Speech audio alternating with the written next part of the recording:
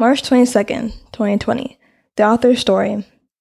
If I knew this was a chapter in the book, I would have never started reading.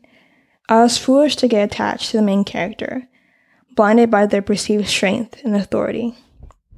The immortal character, hurt, vulnerable, didn't make sense, so I ignored. I ignored the forum discussions with gossip of the character's pain, believing it was an inconvenience to develop the story and not an immovable roadblock. As the forums turned to theory videos, I still didn't believe. I worried, but only a little. It's just to build character, I thought. But the words turned to whispers behind my back, with each word chipping away at my confidence in the character, my confidence in knowing how the story would end. Cancelled. Postponed. The story is postponed. What am I meant to do? How could they postpone my story? The story I gave life, or thought I did.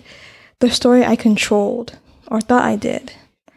I thought I was holding the pen, and words were flowing by my discretion. But in reality, I had no knowledge of what color the words were written. I could only sit and wait, holding the pages I mistakenly wrote, and wait for the author's version.